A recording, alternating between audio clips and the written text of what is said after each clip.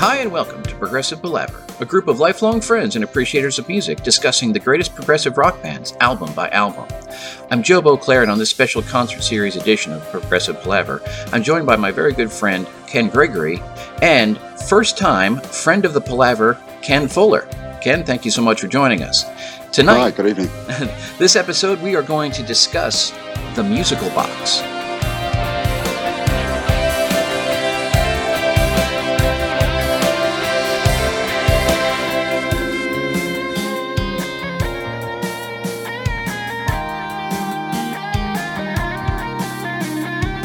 All right, so guys, I'm very excited to talk about this show that you guys saw. You know, here at the Palaver, we've been preparing for quite some time at this point for doing our Genesis segment. There has been a lot of listening to Genesis, a lot of considering Genesis, a lot of talking about Genesis, and I know Ken Gregory, you have seen a couple of Genesis tributes, I think, in this time. Is that correct? You'll have to refer to me as Kenny G, and that's completely appropriate. Yeah, I've never had to differentiate two Kens before. So Kenny G and Ken, just so everyone knows. But you've seen a couple already, right? No. This was my first experience with the Musical Box. I'm glad it was the Extravaganza. And prior to this, I had seen the Genesis show. Okay, yeah. So, let me just read the intro on the Musical Box wiki page to get us started here.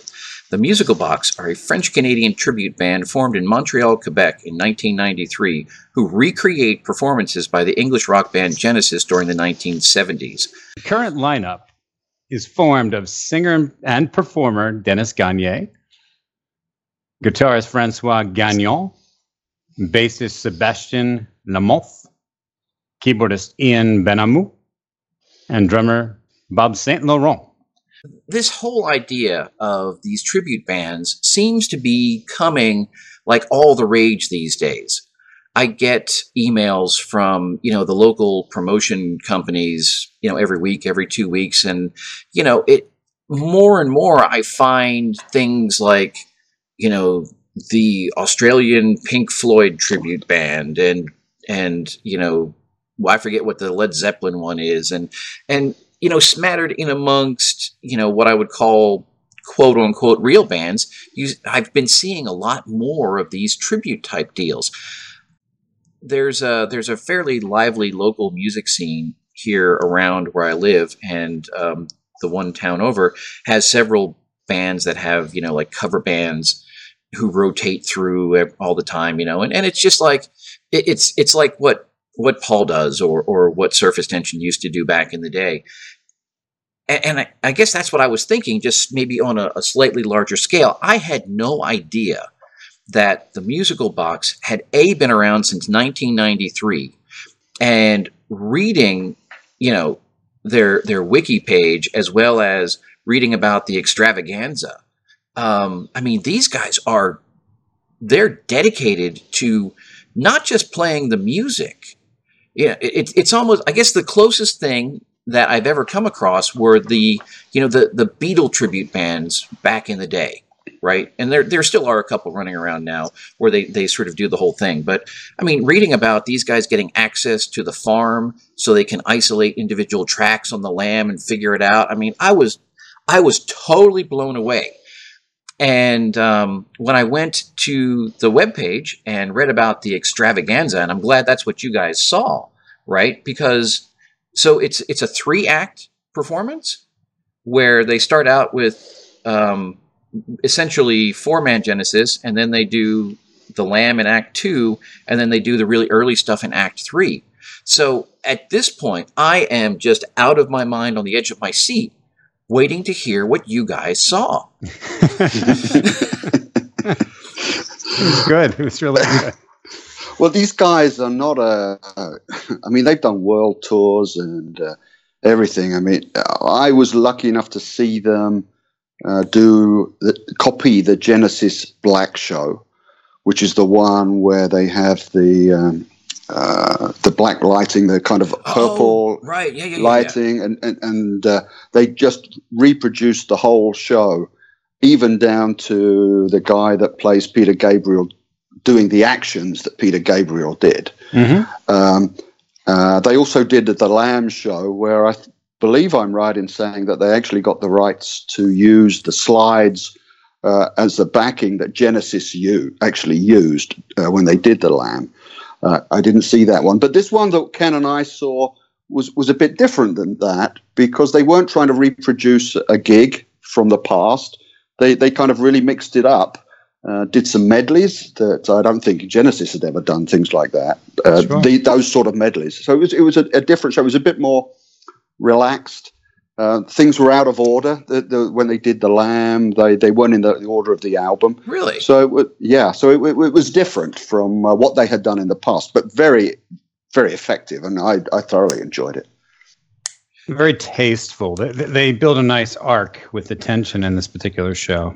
And I mean, you can see why. I counted 15 shows before they got to the Keswick. They booked 2 sequential nights at the Keswick and then proceeded to do 3 or 4 more shows. So the tour was something around 21 shows through Canada and the northeastern U.S., and they had it down pat.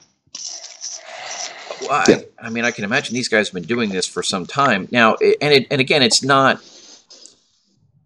just playing the songs, but it's sort of inhabiting or recreating what Genesis did back in the day. Is that? I mean, do they still do that, or did they lighten up? I think it was. I think it was less so with this one. When they did the Black Show, it was identical. And did they sit down? Yes. Oh, yes. Absolutely. Yeah. And even the way that Gabriel in those days used to like play the tambourine, and it was very staccato. Right. Yeah. And I'm gonna say this: I'm old enough to have been lucky enough to have seen Genesis do that stuff for myself. Oh, sure. And you know, it was. So they did reproduce it then. This show was not like that. It was much more relaxed. He wasn't trying to look like Peter Gabriel, the lead singer. Sound like him, but not look like him. And that was a bit different. And I believe, actually, we saw a different drummer, Ken, to the one that's listed on the wiki. Yeah, I'm glad you got to that. The one-man Genesis is quite amazing. I need to look up his given name. But apparently he was 12 years old when his dad took him to see the Musical Box, something in that range. Yeah, so there was some stage banter where it came up that there was an age difference between the drummer and the rest of his cohorts. Really? Yeah.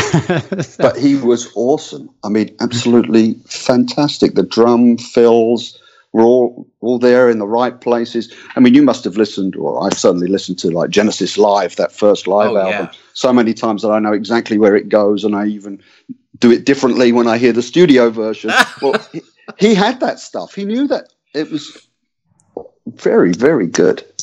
That's amazing. We had we had a great little discussion, I guess, when we were doing that part of the catalog, and we were discussing the influence of Phil and Steve on the band, and we pointed to some of the tracks from Trespass that are on Genesis Live and how much more powerful they are with that lineup. But that's really cool. So the quote unquote normal drummer for the Musical Box was not available, and so they had this guy in on a substitute basis, or is... Yeah, Dennis said that the funny thing about Antoine Baril, otherwise known as One Man Genesis, is that he played the drum parts note for note, but did not sing.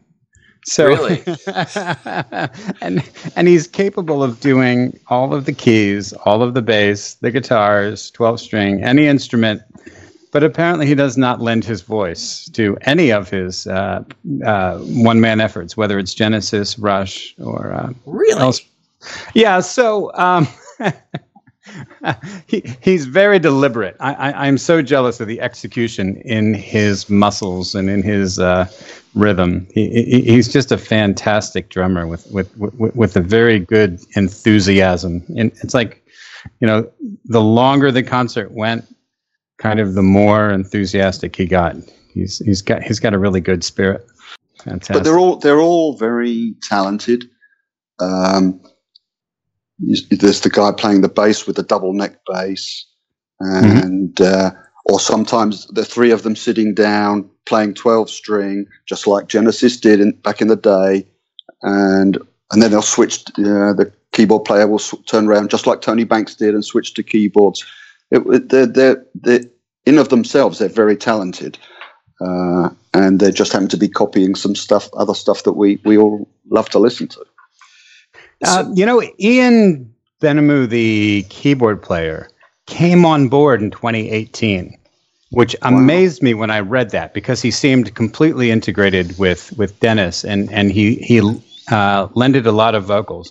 So my thought would be that Bob St. Laurent maybe does more of a Phil Collins impersonation with the combination of drums and singing. So once they brought in Antoine on drums, then Ian had to really step up. But the other guys had mics as well. It seemed to be like, three guys together kind of covered the Phil Collins role. Cool. Do you guys remember what day you actually saw the show? It was the Saturday? Saturday, yeah. Yeah. Saturday. I'm just pulling up the set list to give myself something to talk about. So that would be the 23rd.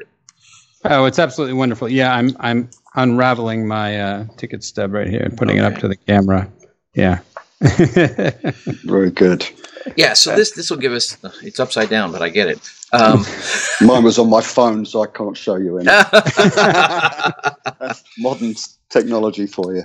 Well, and it's interesting with these tribute bands, right? Because, this is the way that you get to experience this music live. Because, we've all seen various manifestations of this, where either sadly members pass away or there's a falling out, and we've all gone to see bands where there's one or two people from the original, and everyone else is someone different at this point. I think it was Rick Wakeman who had said back in the Yes Years interview when that came out in the early 90s that he could envision a Yes into the future in the same way that there's a London Symphony Orchestra or whatever, because the music is there and you find the appropriate people to play it. So I'm totally on board with this idea of as long as you have the right approach and are able to sort of recreate that music live to where you can evoke that sort of emotional response, because that's why we want live music, right? We want that sort of emotional high, that communal whatever, that you get from that situation. How many times have you gone to a show and you've been like, oh God, that was great, and then like you hear a recording of it and you're like, ooh, that was a little rough, but at the time you have no idea because you're experiencing other inputs at that point. So, well, that's a good segue to Wembley. Ken, you had a story about seeing Genesis at Wembley. Oh, when I saw them do the Lamb, oh my gosh, yes. So, everybody's. You tell, some folks there, and they go, wow, that you saw that. I can remember I was saying to Ken that I was, at the time, disappointed. It was all about the visuals, the screens, the Gabriel costumes. We've all seen the different costumes, and I think it's well known that at some points the band got a bit fed up with him because they couldn't hear him sing because he couldn't get to the microphone because of the costume was in the way and stuff like that. But they reproduced the album so well that I kind of came away thinking, well, I could have listened to that at home. Can you imagine, Joe, from our perspective? Like we would pay like $500 to see the original Lamb, but so that's the perspective I had at the time. So I totally get it, though. I can remember, and it's not. Don't get me wrong. What I'm about to relate is not at all on the same level in any way, shape, or form. But it does illustrate the point to a certain degree. So when I was, 16, 17, something like that, somehow my oldest brother for some reason, agreed to take me to a Boston show. And it was after Third Stage. And they came onto stage and they played a couple of songs from the first two albums. And then they played Third Stage, front to back, boom.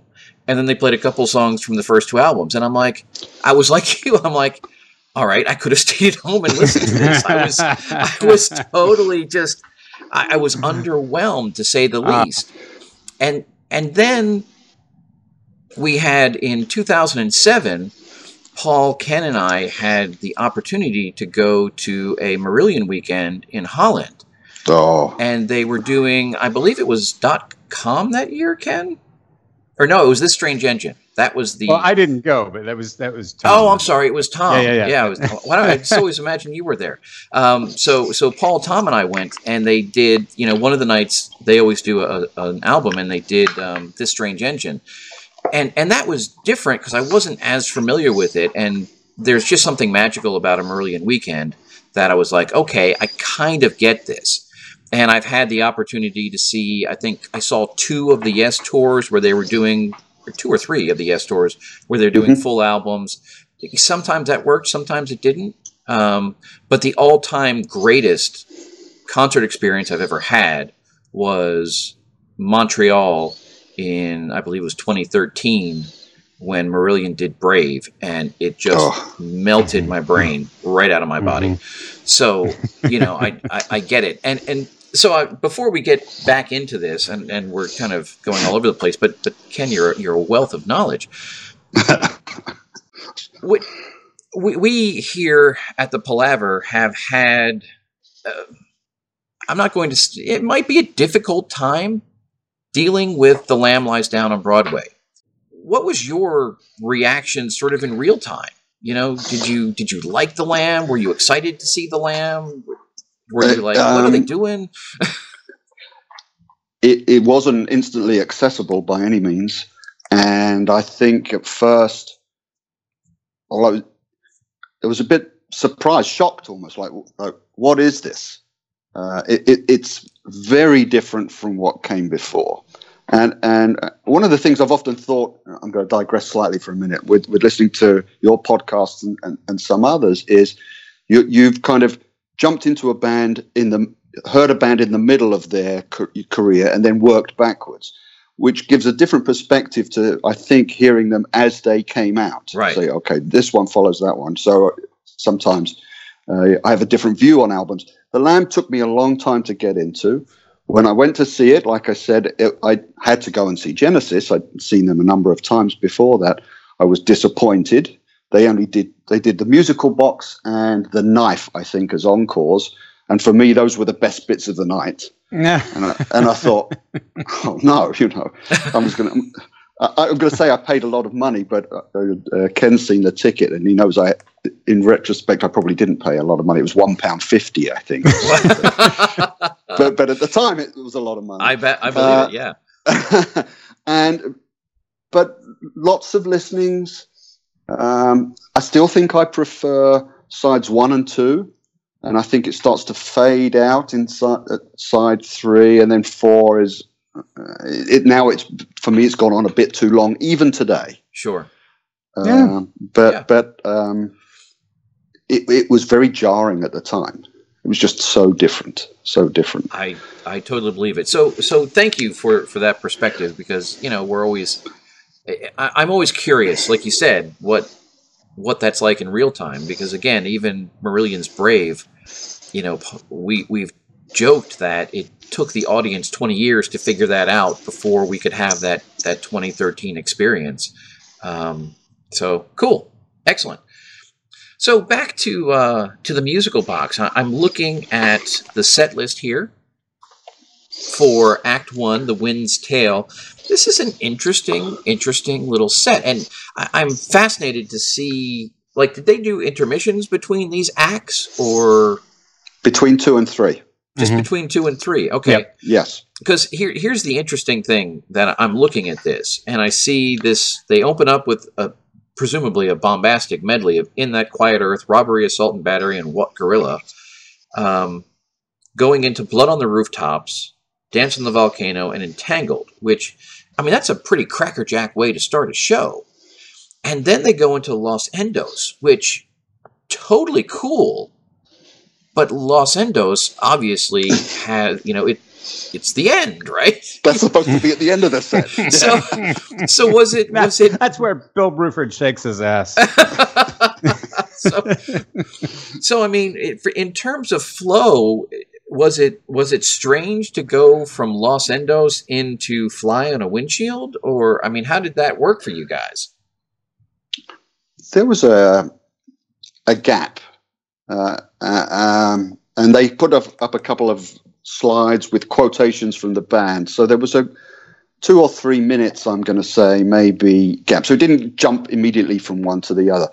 I think one of the things I thought with that Act One was it was very instrumental. In fact, the friend of mine that I went with said he was disappointed with that first act because it was so instrumental.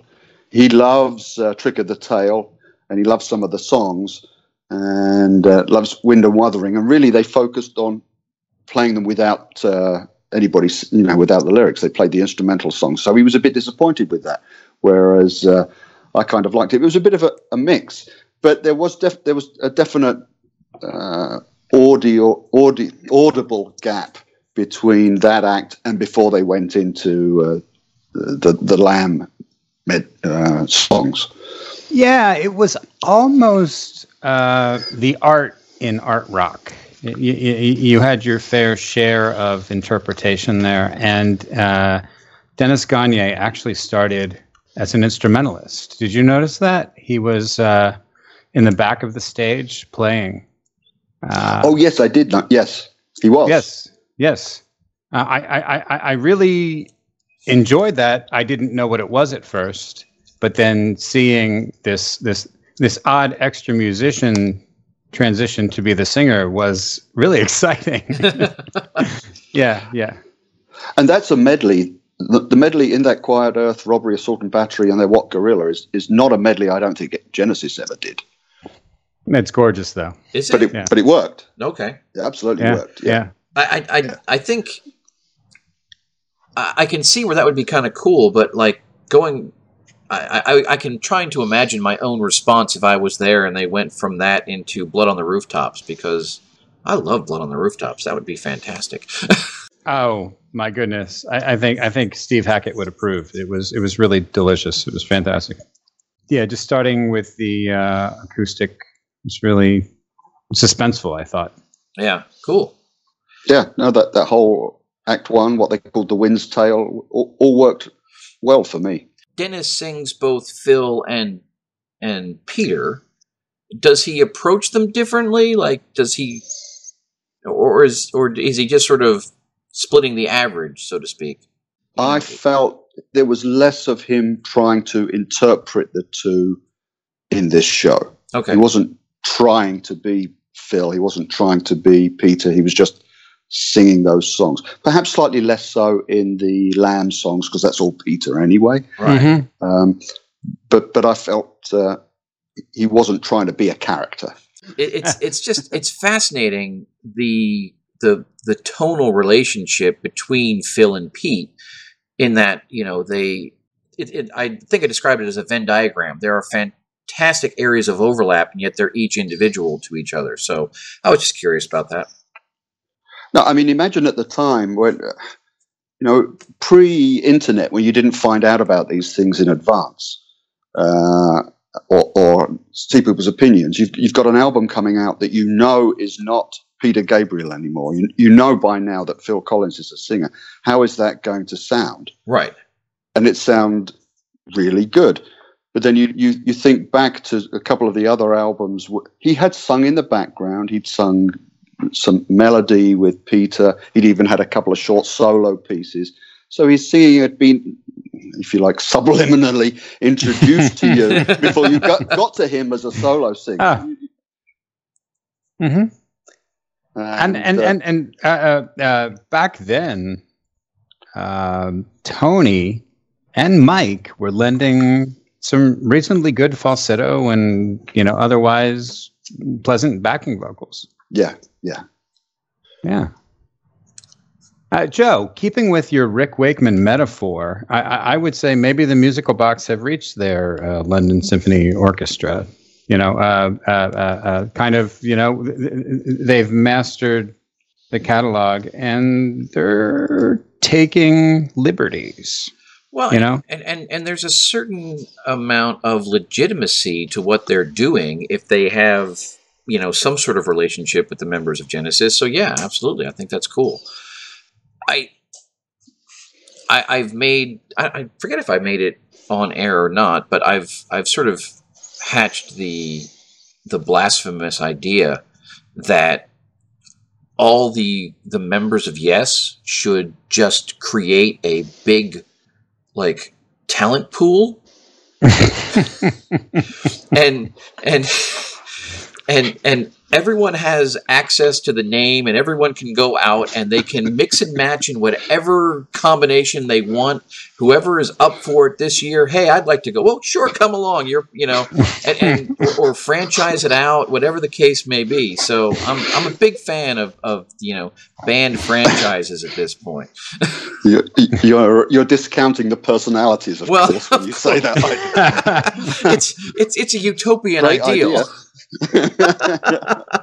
but I like it, rather than I like it too. Rather than everyone fight about it. Yeah, absolutely. I mean, again, life's too short for that. Jeff Downs, that begs the question: have the members of Genesis played with the Musical Box? I believe Steve Hackett has sat in with them. That would be fantastic. I believe he has in the past. Don't know about anybody else. Yeah. Okay. Well, where are we at in the lineup here? So we're now thoroughly in Act 2. We've got Fly in the Windshield. I'm a little disappointed. I've got to say that they open with Fly on a Windshield and they don't do the Lamb, and I say that from a very selfish perspective because with the way that I have now interpreted the Lamb, the song "The Lamb Lies Down" on Broadway is now the absolute roadmap key entryway into the magic of it all, and I absolutely get such a freaking rush out of that song. So it's kind of a bummer, but Flying a Windshield is pretty burly, so I can get behind that, I guess. You just made me think of something. I have a very bad habit of listening to music on shuffle. This was like listening to the Lamb on shuffle because it wasn't in any order. And I guess I was okay with that because I haven't listened to the Lamb as it was meant to be for quite a long time, actually. So I was all right with this. Well, it's a fascinating. Just looking at the set list here. So we got "Fly on a Windshield," Broadway melody of 1974, "In the Cage," Back in New York City, "Hairless Heart," "Counting Out Time," "The Carpet Crawlers," "Lily White Lilith," and they finish with "The Waiting Room." Of all of the tracks on a double album that, Ken, as you point out, is perhaps maybe even a bit too long to this day, they choose one of, in my opinion, the two weakest tracks possible to play, and to end the set with it. I was expecting them to end with it. The last song, right? And they didn't play it at all. I know. It's, Ken Fuller, you haven't heard my comments on it, but that's kind of like the TV talk show outro. It's got it's like, oh my God, come up to the stage, see what you've won. It's just amazing. It is here, it is now. Oprah's handing out cards. Yeah. But I mean, this, with the exception of "The Waiting Room," I mean, this is really, I think they really did a great job of sort of picking out the more up or powerful moments, I think, "Back in New York City" is very wonderful. "Hairless Heart" is one of my favorites. Actually, that sort of keyboard melody that comes in the middle of that was one of my keys to getting that album. I have a love-hate relationship with "Counting Out Time." How did that translate live? I mean, does the whimsy overwhelm it, or can you sort of take it seriously? I danced. I went into the back lobby and got a water or whatever it was. And well, actually, all right. So the third Lamb piece they did was in the cage. And I got to tell you, my bladder was in a cage. So so I got to use the facilities. And then there was back in NYC, Hairless Heart. Yeah. And then by the time they got to Counting Out Time, I went back to the lobby just so I could dance. It was fantastic. Yeah. Counting Out Time, they had some somewhat distracting visuals going on behind them. I thought, which kind of tried to spell out a bit more what the song was about, which isn't really necessary. Right. I'm a little frightened to think of what those might be. Was it a family show or? Up to that point, it was. I mean, it wasn't quite the flower in the wall, wasn't quite that level of reproduction. No.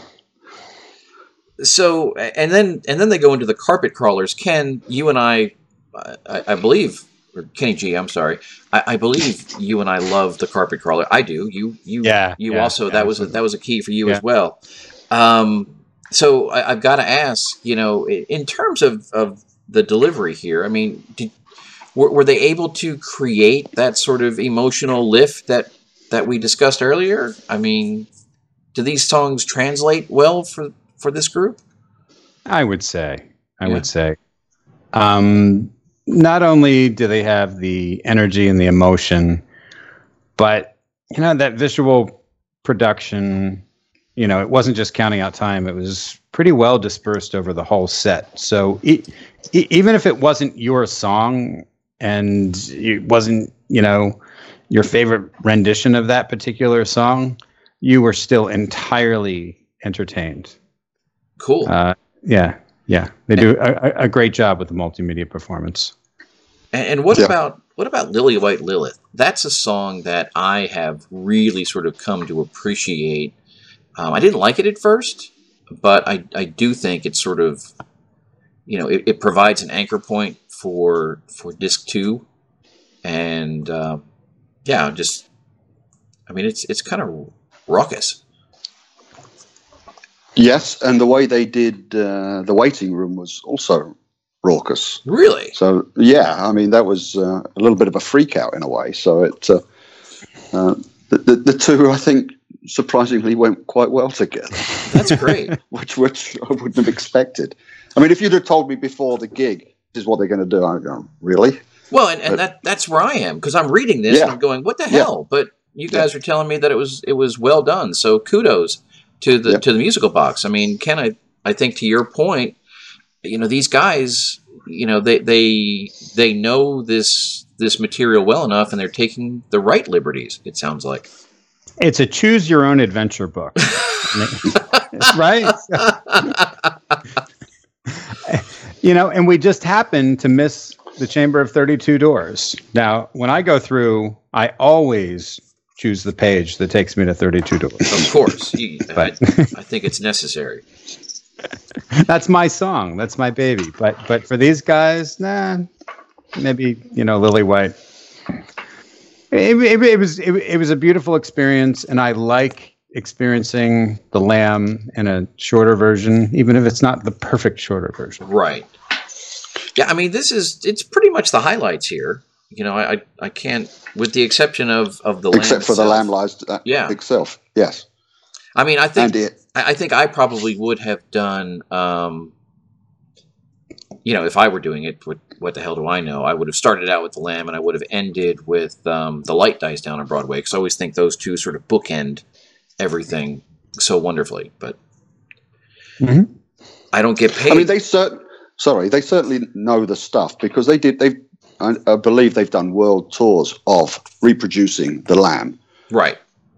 And so there's no doubt they know all of these. The fact that they've chosen to jumble them up here shows a bit of dexterity, I think, on their part, because they're thinking of a different way to present something that everybody knows, this follows that. And I enjoyed it. Well, and I guess it probably keeps both them and the audience from becoming bored, right? So, Yeah. Mhm. Yeah.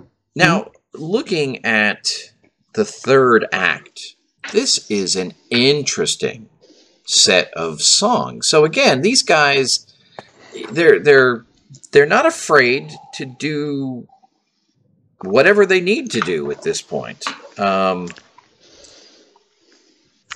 I made a Spotify playlist that tried to match this concert, and I think my playlist was 30 minutes longer than the concert because of all the medley and abbreviation that took place and interpretation. A Place to Call My Own was literally 30 seconds, right? Yeah, they did a verse. Oh, yeah, really? I think. Okay. Yeah. But this was a pleasure for me because these first 5, A Place to Call My Own, Timetable, Seven Stones, Can Utility, Looking for Someone, first 5. I had never seen Genesis do those. They've rarely played. If I'm on shuffle, they don't pop up that often. Don't play those albums all the way back that often. So it was great to hear those. And Can Utility and the Coastliners, and they introduced that as a kind of unsung, forgotten track on Foxtrot. It's a track I've always loved. So it was great to hear that. I love that song. Canute lives large in our episode for that album. Oh, Yeah. Yeah, absolutely. And then and the others are quite quiet. Timetable and Seven Stones, pastoral, I guess, and quite different. Looking for Someone was a bit longer. It seemed a long song to me at the time. I thought, oh, this seems to be going on a bit. And I'll admit, I kind of switched off a bit during that. I thought, oh, okay. But then it was followed by Firth of Fifth, so how can you can't complain about that one. No. Probably the greatest song they ever wrote, in my opinion. yeah, I'm not gonna argue with you on that one necessarily. Although I'm partial to Duke, but yeah, Firth of Fifth is really exceptional. Yeah. Firth of Fifth, before I was deep into Genesis, I always knew and appreciated Genesis. I wasn't as schooled on the early stuff, but Kenny G years ago had pointed me towards the first Steve Hackett Genesis Revisited. And I don't remember if it was in my excitement or if Ken specifically pointed me to the live recording that they did. I believe it's called the Tokyo Tapes, where John Wetton is singing. And I love that version of Firth of Fifth on there. It kills me. Absolutely love it. And so I was, when we decided to do this and I started, doing my prep work for Genesis, I was very, very excited to get into that specifically. And I have not been disappointed at all. I mean, you could say that that's one of the favorites. They didn't do Lamb. They didn't do Supper's Ready. But they did Firth of Fifth. So they're giving us what we want. They're just making us wait for it. But he did have an interesting comment when someone yelled, "Supper's ready." I think Dennis has been listening to cat calls for years. I think he just said, "Supper's ready." I don't think it is. And they have done that in the past, and they've done it fantastically well. It would have made for a really long show if they'd done Supper's Ready on the end of this. Oh, no kidding. Because it was a value for money is an understatement. It was a great, really long show, great stuff. Now, I have to confess, Firth of Fifth, After the Ordeal, Cinema Show, somewhere in there I left the theater. My guest is a prog rock fan in far as knowing the entire Alan Parsons project, but he was pretty worn out by this interpretation of Genesis. Well, I get that. And then my friend I was with, all those very early ones from Trespass, and he said, I don't know any of this stuff. Mm-hmm. So I said, well, I'm going to have to educate you, Mike, on this.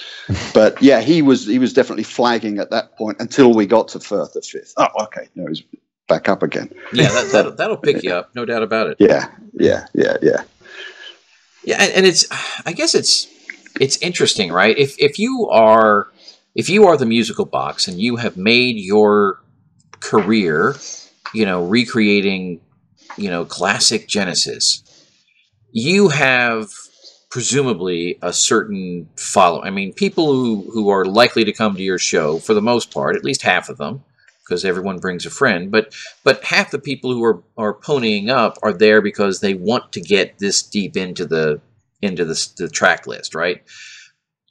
But this is not a set for the faint of heart.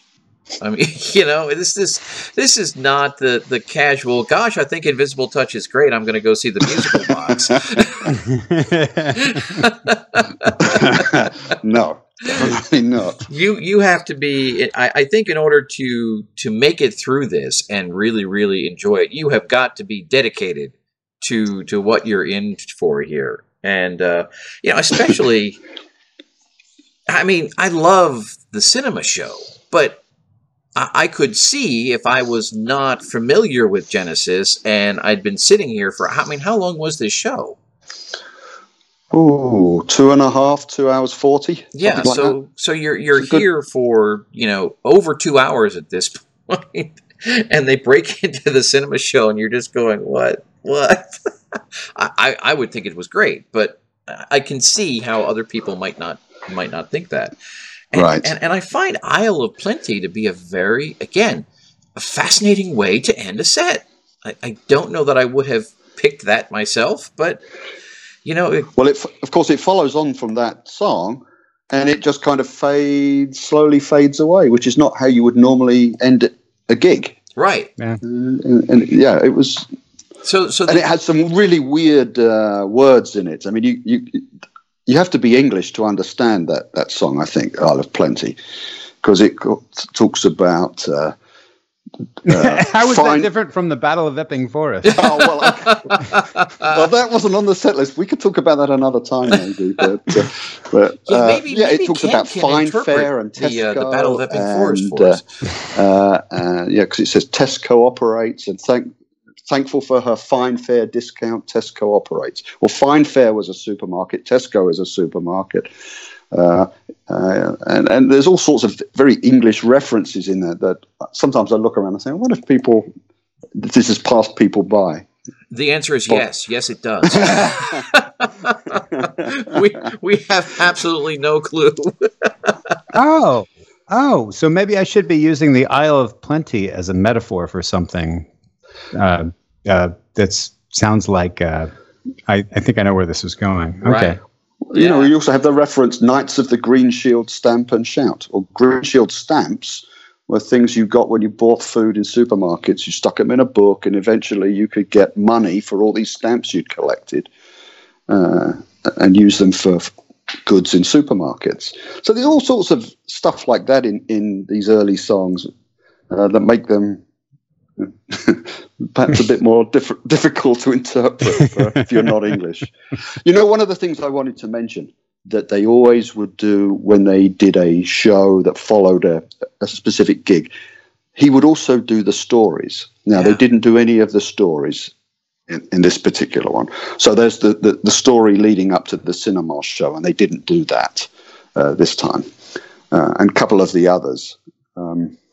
And they would even, when they do a show that's following a gig, they all even pretend to be tuning up while the Peter character is doing the story, which is why he did the stories, because they had to keep the mellotron in tune and the different 12 strings in tune.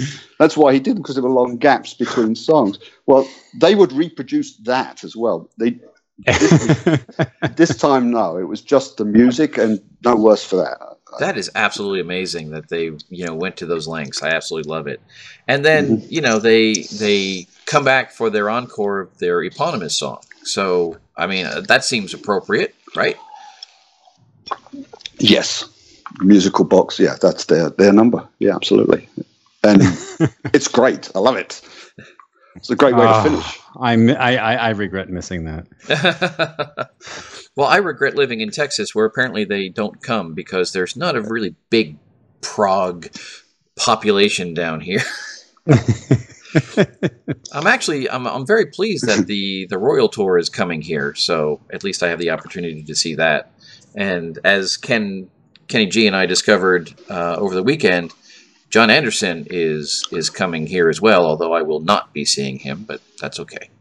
I've already seen him. Oh, yeah. Ken Fuller, you've got a treat coming to you. Yeah, I'm seeing John Anderson on Monday coming up next week. Yeah, I definitely think you're going to enjoy that. It was a very, very entertaining show. Excellent. Good. Looking forward to it. Cool. So, I think we've pretty much worked through the whole set. We've discussed, a lot of your thoughts. Do you guys have any sort of, remarks to sort of bring it all together in regards to what you saw, how you feel about it, I would always be happy to go and see them. I think they do an excellent job of reproducing stuff that I think I remember. At least I have the live CDs to check back if I want to. It still sounds great to me. Maybe it brings back my youth. Who the heck knows? But I mean, they're a great band. They do an excellent job. Next time they come around, if they're playing at the Keswick, I'm sure I'll be there. Cool. They gave me some transformation. Dance on a Volcano was chaotic, but seeing it in their lens was just beautiful and smooth. I didn't experience any of the upheaval that track sometimes gives me. I feel like they kind of like sanded off the edges. Really?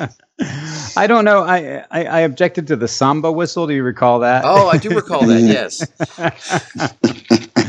All right, but I'm over my hang-ups now, and I've just really come to love Dance on a Volcano.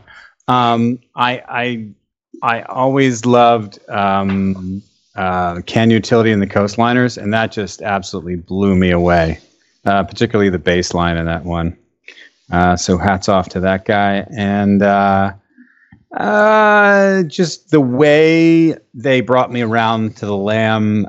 Lily White used to make me hit fast forward, but I just loved what they were doing with it. Interesting. Yeah. Well, like I said, I feel the same way. It's definitely grown on me. Well, that's very cool. I'm going to keep my eyes open and cross my fingers that maybe at some point they'll wind up here in the great state of Texas, and I will be able to experience them for myself. And barring that, I guess I'll have to make a trip north, as I'm wont to do, to see. It's ridiculous how much money I spend on these concerts.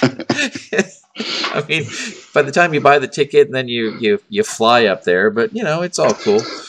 It's fantastic. So I will definitely keep a lookout, since we don't have the ability to see Genesis proper these days. This is the way that we can get our fix. So that's awesome. Yep, that's right.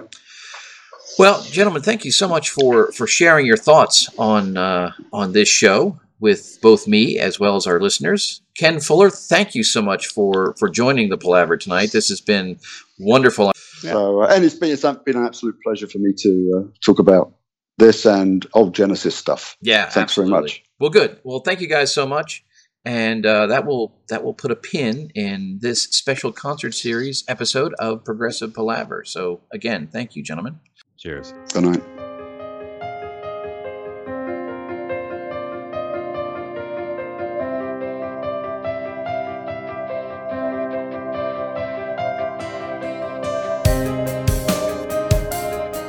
We hope you've enjoyed the conversation here on the Musical Box tonight. We've certainly enjoyed sharing it with you as always, and our new, our friend of Palaver, Ken Fuller.